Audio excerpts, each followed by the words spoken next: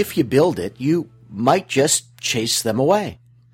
The parking lot in front of Fry's Electronics was massive, but even so, it seemed small in comparison to the 150,000 or so square feet of store space.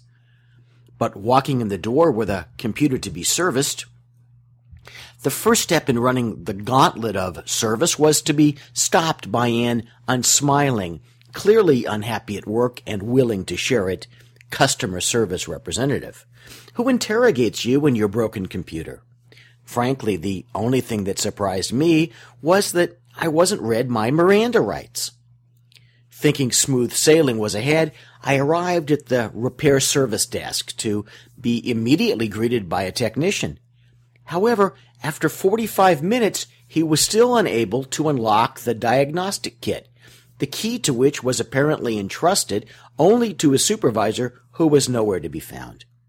Eventually, I couldn't wait any longer, and I left the computer to be diagnosed, but it took the tech another 10 minutes or so to get his own printer to work to produce the necessary paperwork to be signed.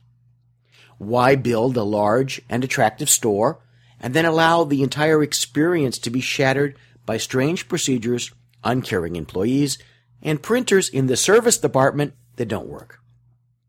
But why build a medical group and then destroy your relationship with referring physicians, the hospital, or patients by way of a rude receptionist, a disgruntled employed physician, or even one of your fellow partners? I've seen $20 to $30 million a year practices destroyed as a result of this type of behavior and, frankly, lack of management and training. Just like Fry should be doing, ask yourself if you're running a success prevention department.